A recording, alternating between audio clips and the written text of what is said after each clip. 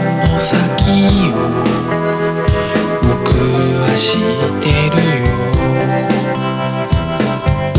文庫本読むふりなんかしてる君の本当の声を僕は聞いているよ。冴えない一人の君といつも華やかなの子。でも以前はいつだって一緒にいたんだよね。二人きりでずっと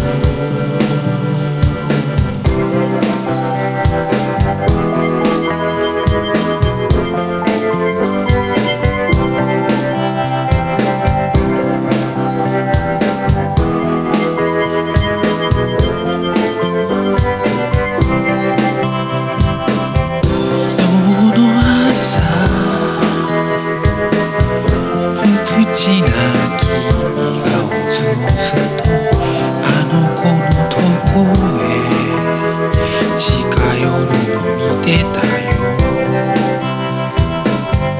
だけどほら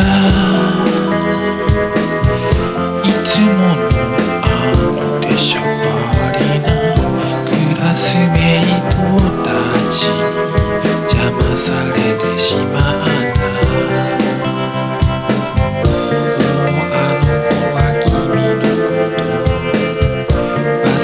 ちゃったのかな。でも以前は君だけのものだったんだよね。何より大切な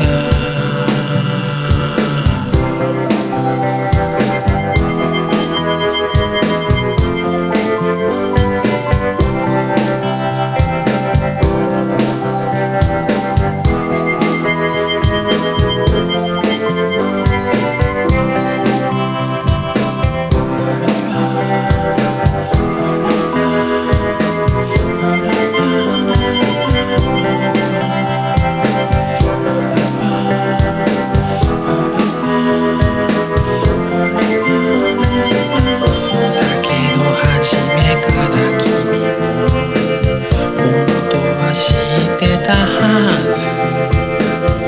自分には不釣り合いなそれはほんのつかの間の夢のようなうたかたの日々の